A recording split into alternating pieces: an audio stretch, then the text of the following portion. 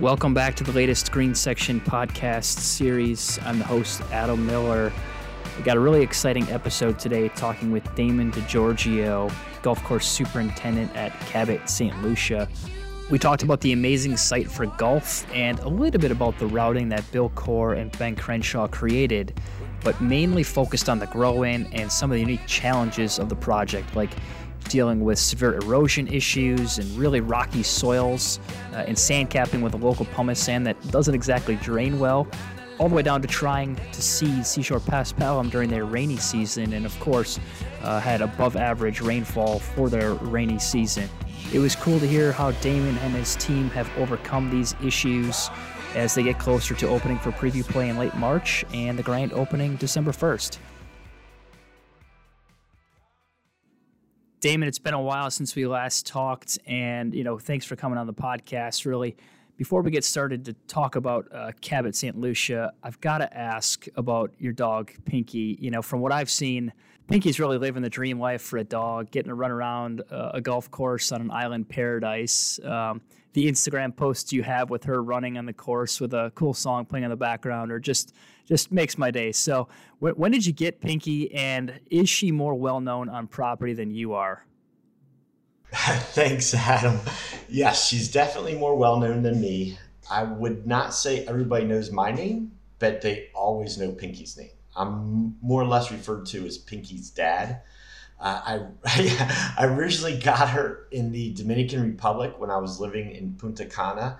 At the time, my girlfriend saw Pinky as a puppy, and she just had to have her. So she got her, named her Pinky after the MTV cartoon Pinky and the Brain.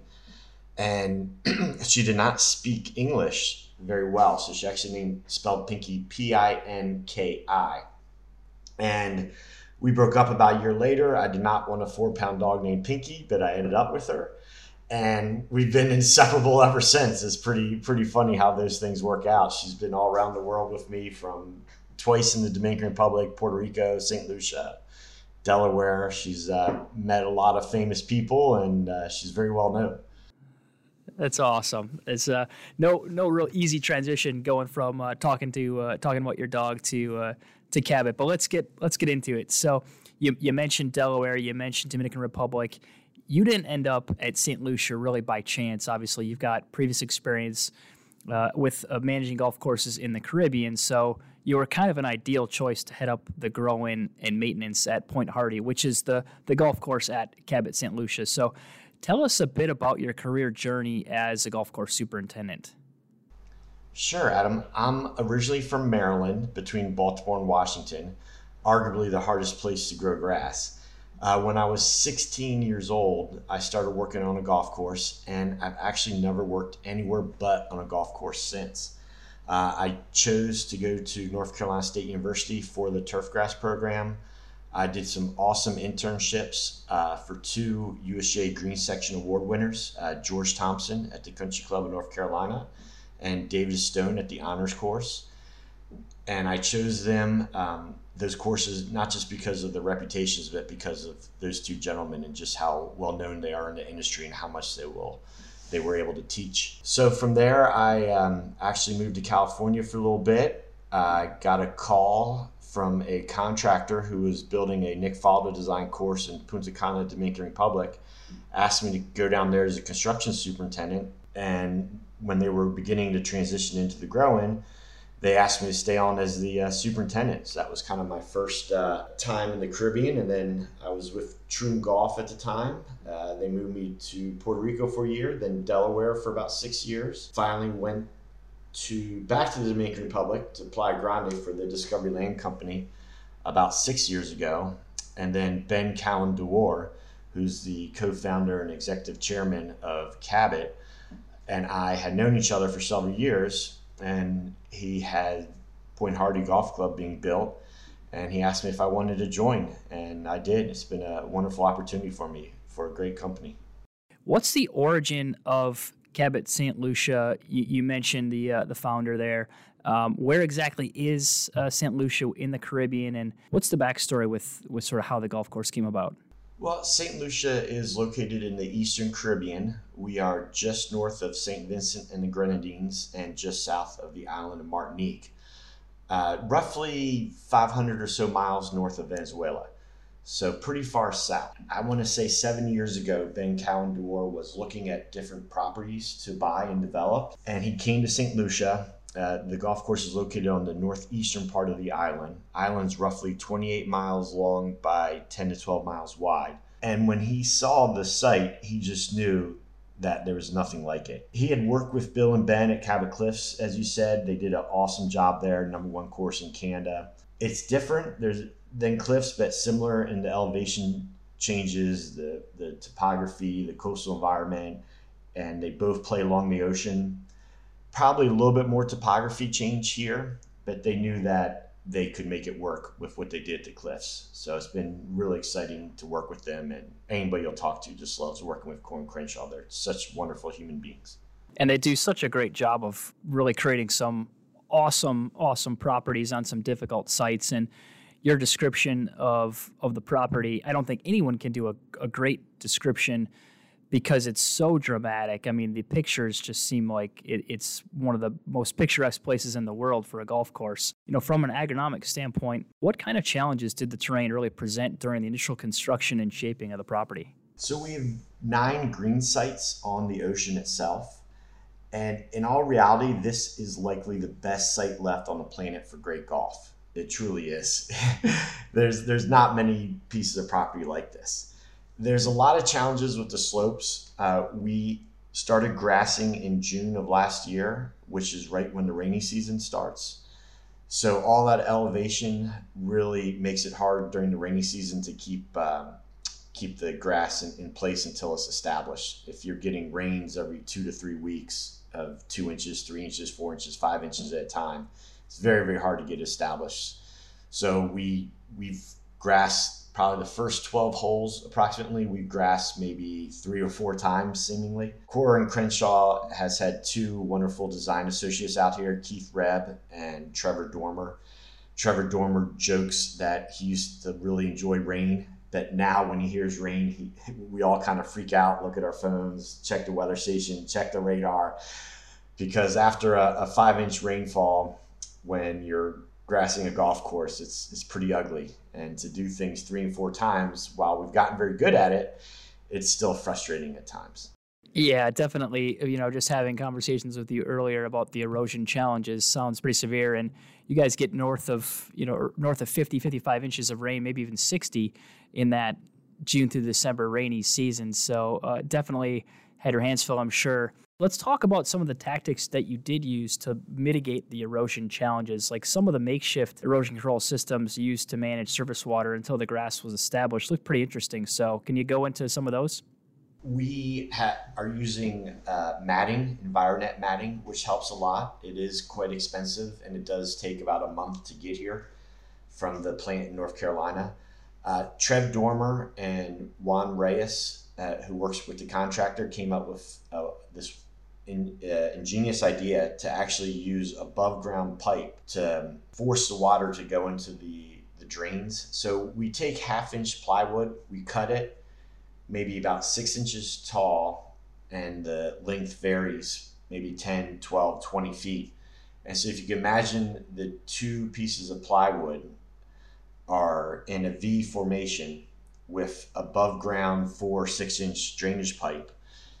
And then around the drainage pipe, we actually use that expanding foam so that it fits in there tight. And we actually force the water into the pipe, which then goes into one of our drains. It works. It's not perfect, as you can imagine. If you don't maintain it, there is a tendency for the water to go below and around the pipe or the boards.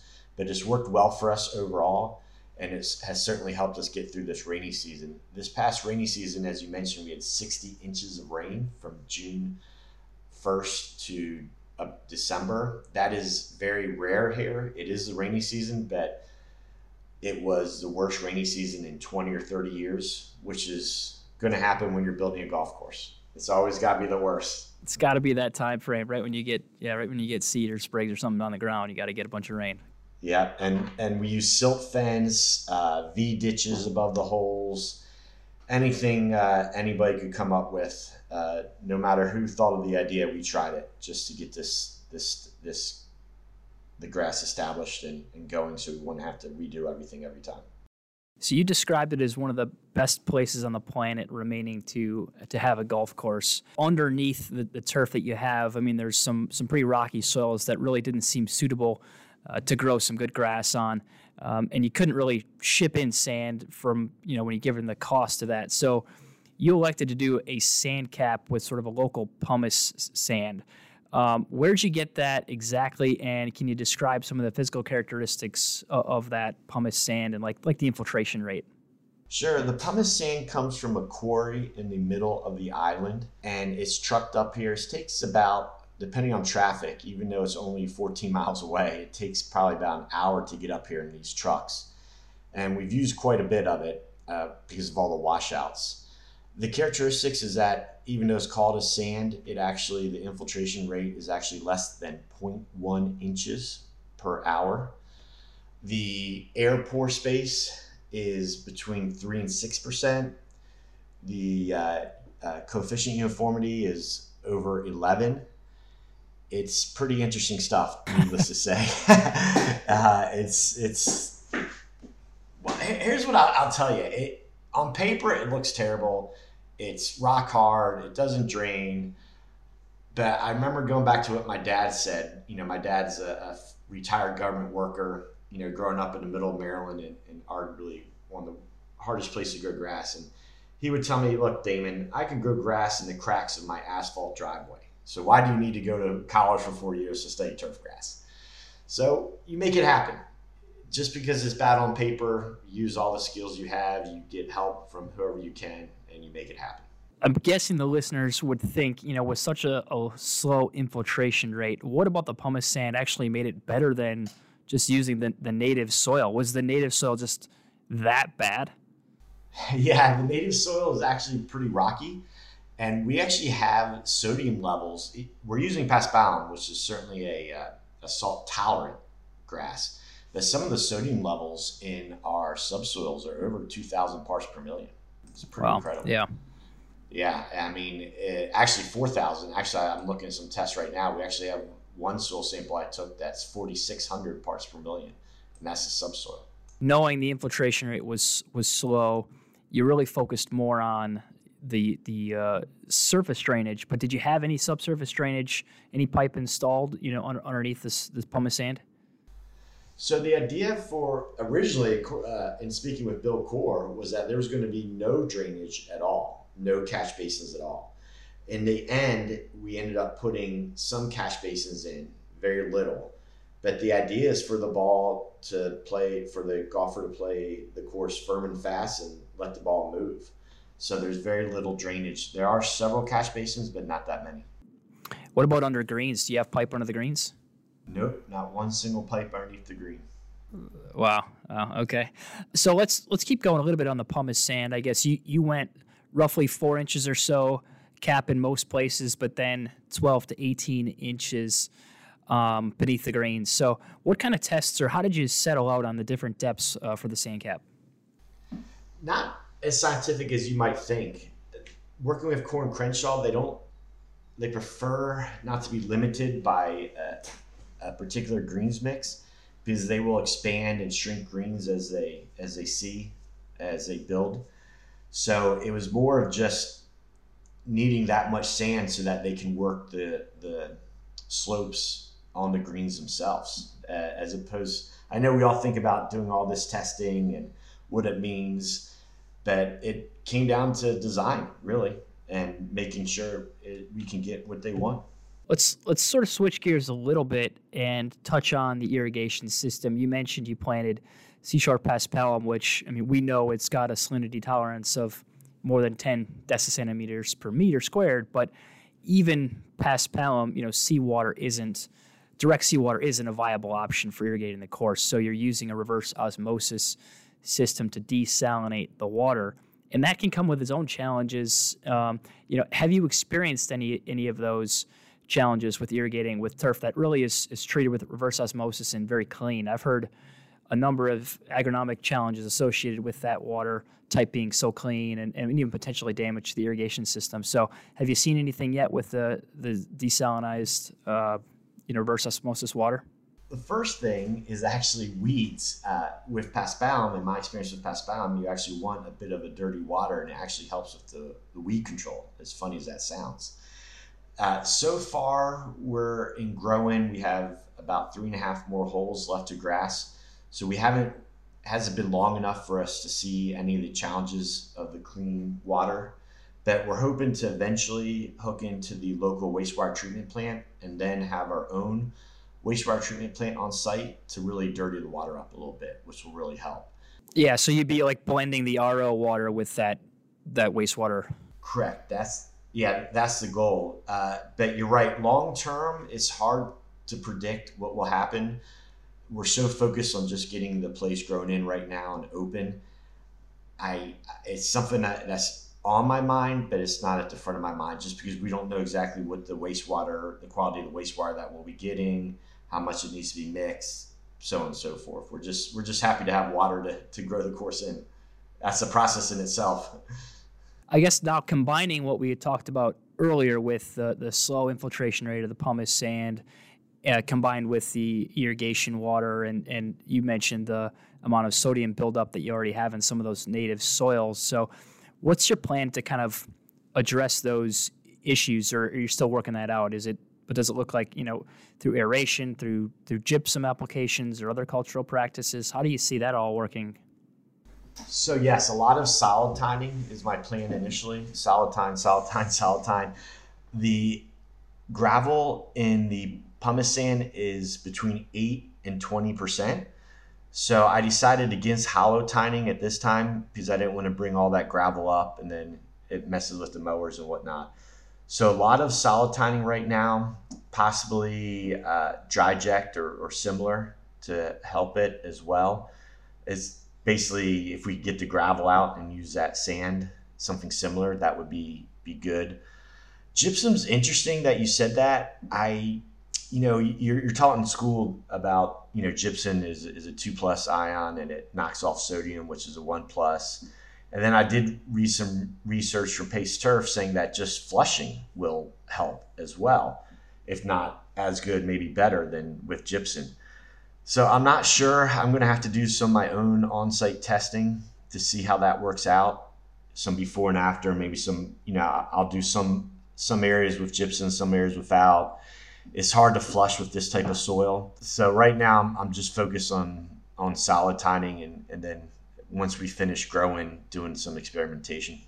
We touched on, you used Seashore Paspalum, specifically Pure Dynasty was the cultivar, and that's really wall to wall. So I think it might be interesting for our listeners to kind of hear the backstory of your decision around seeding versus sprigging, or I guess the decision around seeding versus sprigging.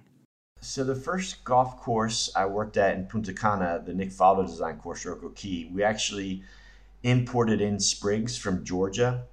It's a very, very difficult process. The authorities from the Dominican Republic had to travel to the sod farm in Georgia, watch as they actually wash the sprigs to make sure there's no soil on it.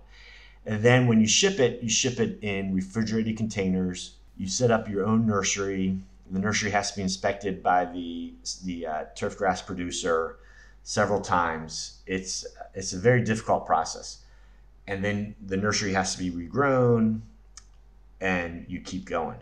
So at Playa Grande, which I was at from 2017 to about a year ago, the Pure Dynasty was chosen because you could just import it, didn't have nearly as many restrictions, and you can just seed it right away without needing the extra land for the nursery. So same thing here in St. Lucia, just not needing the extra land for a nursery and being able to grass directly was really the decision maker right there. And plus Pure Dynasty is so much different than the older seeded Paspalum, so much better. I believe it was Sea Dwarf maybe in the early 2000s. I could be wrong, mid 2000s.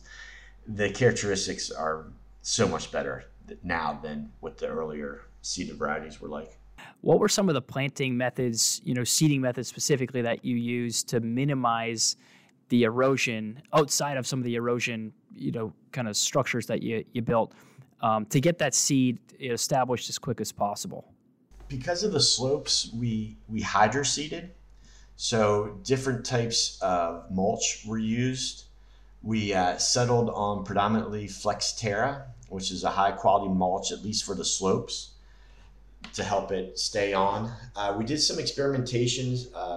A young turf grass professional that works for the contractor, Scott Powers, and I did some experiments with rolling as soon as we were done to determine when the ideal time was to roll, a day after it was grassed, right after it was grassed, a couple hours. So we did some experimentation on that, and we really saw a difference in rolling as soon as you could. So basically, we let it dry so that the mulch would not stick on the roller, and that gave us the best and fastest germination. So between rolling and matting and the above ground drainage and a good pre-plant, we got it pretty dialed in now where we can get to approximately 80% establishment in 3 to 4 weeks. Wow, yeah, that's quick for knowing the visuals of the site and the rain. That you got to be pretty pleased with that. Yeah, we're really in a groove now. It didn't start off like that, but we've learned. We've learned, done some experimentation, and we're getting better at it. So with 3.5 holes to go, we're ready to get this thing finished. What are some of the specific things that you're thinking about with respect to that grass interacting with the pumice sand with the limited infiltration rates? There's a really good group of turf grass professionals that I lean on. Jay Miller, who used to be at Baker's Bay in the Bahamas, now in Costa Rica. John Riley, who we all know from Twitter, Turf Monkey in Florida. There's a good group of professionals that we kind of rely on each other. And what I found with the greens in particular and green speeds and smoothness is to try and groom as much as you can to get out the thicker leaf blades is something that I've really found that works for us. A lot of experimentation with growth regulators. Once we get going here, we're still growing, but I found that a mixture of Primo and a new works best for us to try and, as we measure the clippings, try and get as few clippings as possible using those growth regulators and only using nitrogen when you have to.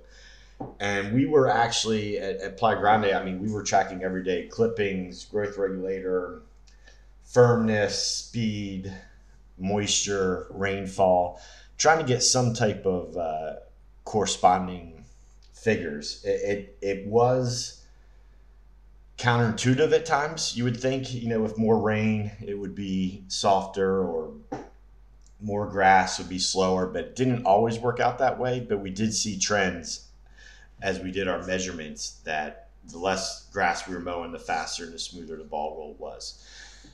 And same with firmness as well. So I say you really want to do whatever you can to get the leaf blades as thin as possible. There's a tool from True Surface, the groomer. It actually has like bent blades on it, and it does a really good job for us picking out the thicker blades on the turf. And verticutting, top dressing, it's a bit of a feel, really. It takes a while, and you got to collect the data, in my opinion. In your experience with the pumice sand and the limited infiltration so far, how does that look from a fertility perspective, compared to what maybe you've had experience with in the past? Is that something that you've looked at changing up, or you're still just in growing and you'll taper things back as you see fit when the time's right? Yeah, right now we're still in growing. From my experience, some of my errors where we learned the most from, I was doing an all sulfate-based fertility program. It was just kind of making the leaves really dark. So I've switched out to some more liquid fertilizer, which I feel helps. Here, the pumice sand's not too bad fertility-wise. It can be low in phosphorus, so we're putting 1152 out, pre-plant, and as we get through the grow-in, and I believe we'll test it again, but I believe once we get through growing, it should have enough phosphorus to last a while. Otherwise, fertility-wise, yeah, we're just kind of, laying the calcium nitrate to it right now, and then we'll back off after growing. But from my experience at Playa Grande, it's just spoon feeding. We really didn't use slow release on the greens. We did do slow release on the fairways, but just trying to get it as green as possible without making it the leaf texture thick. Mm-hmm. So let's talk about pest control now with the paspalum. There's from what I've learned, there's some limitations with the products that you can use just on the island. So what are some of the biggest concerns as far as disease, insects, and weeds?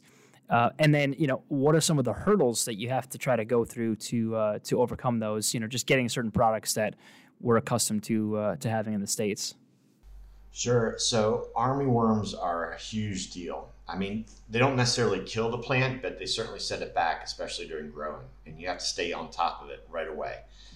So I kind of knew that coming in. So one of the first, very early on, I worked with Dr. Rick Brandenburg from NC State, good friend of mine.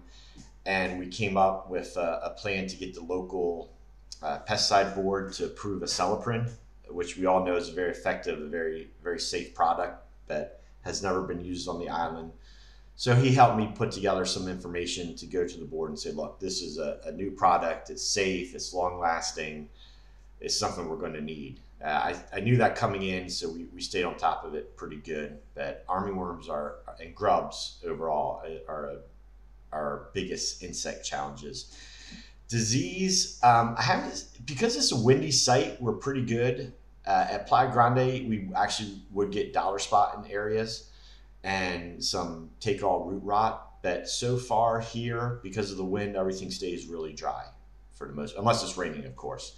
And weeds, we have the regular crabgrass, goosegrass. We'll get in on a pre-emergent program here pretty soon, probably 3 or 4 months after the turf is established. We'll get on a Ronstar program mixed with some slow release to help with that. You mentioned earlier the saltier water kind of helps with weeds, and I remember an article that Larry Gilhooly wrote years ago talking about applying salt to help control post-emergent goosegrass. Is that something that you've ever done, or is that maybe more challenged than the way Larry described it? No, we've tried it all, different types of salt, everything, and it does work. It does work, but the person applying it has to be really good, believe it or not. Yeah, I bet. It's interesting. Yeah, they have to be really good at it. I will say Bill Core and Crenshaw are really interesting. They do not want the course to be perfect. I spent a lot of time communicating with a fellow NC State alumni, Casey Koff at Trinity Forest, and which is also a Core Crenshaw design. And it's not, the edges are meant to be rough. It's not meant to be completely weed free. Obviously the greens are, but they like that look, the not emerald green look. I mean, Bill Core tells me all the time, says, Damon, we do not want this place to be, perfect. We want that rough edge. So it's okay to have weeds along the edges. It's not a big deal to see that with the architects here. And it makes it a really cool look. I mean, if you see, I know Trinity Forest has held several PGA tournaments. I believe they're actually going to be hosting some USGA tournaments in the future. If you see it on TV, it's got a really neat look to it, and it plays firm and fast, and you can really tell what Core and Crenshaw are looking for. Yeah, that's exciting when you hear those guys, really express that sentiment. It does need to trickle down into the end consumer, and that's something that we're obviously focused on with the USGA. Talk to me. Was Port Hardy? Where was that in relation to when Core and Crenshaw did brambles? Because I think that's a big thing that they're pushing there as well, that this should have this, as you get further offline, it becomes more and more of just what you see is what you get, reduced maintenance on the edges. Yeah, I believe, so Point Hardy started 3 years ago. Of course, with COVID, it slowed down quite a bit during that time. But I believe, if I'm not mistaken, Brambles just finished up a few months ago. So pretty much at the same time. You're correct. I'm curious really about like the bunker sand. Like what did you end up doing there? did you import bunker sand from the U.S. or did you find something that was local? Because that's obviously got to be a huge price tag if you're bringing that in from the mainland. Yeah, so it's funny you said that. The bunker sand, it took us a while to find the correct bunker sand. We ended up doing a trial where, we laid out 5 or 6 different bunker sands in one bunker, and actually not different bunker sands, but sand from Guyana, which is a country in South America next to Venezuela, and local sand. And we kind of did like 100% sand from Guyana, 95.5, 90.10, so on and so forth to see what worked out best. And we ended up going out with 100% Guyana sand. On the Munsell color chart, it's actually considered light gray, as corn crenshaw do not want the bright white look out here. So it comes in, it's used actually, the sand is actually used for concrete. So it actually comes over in barges, 2,000 tons minimum at a time. And different construction companies keep it on island for concrete. So we're actually pretty lucky that way. It's still expensive, but it's not as expensive as it could be because it's brought over in such bulk amounts. Okay. Well, that's good to hear. You mentioned before 3 holes to go. What's the timeline for getting the golf course really to the finish line? I know you're starting to host limited preview play, I think, towards the tail end of March. So is the goal to get fully open later in 2023? Yes, we'll be ready later this summer. However, the grand opening will be December 1st, so that's the start of the high season in the Caribbean, and so that's where we're going to have the true grand opening. But we'll have 18 holes ready to play sometime later this summer. Okay, so next question.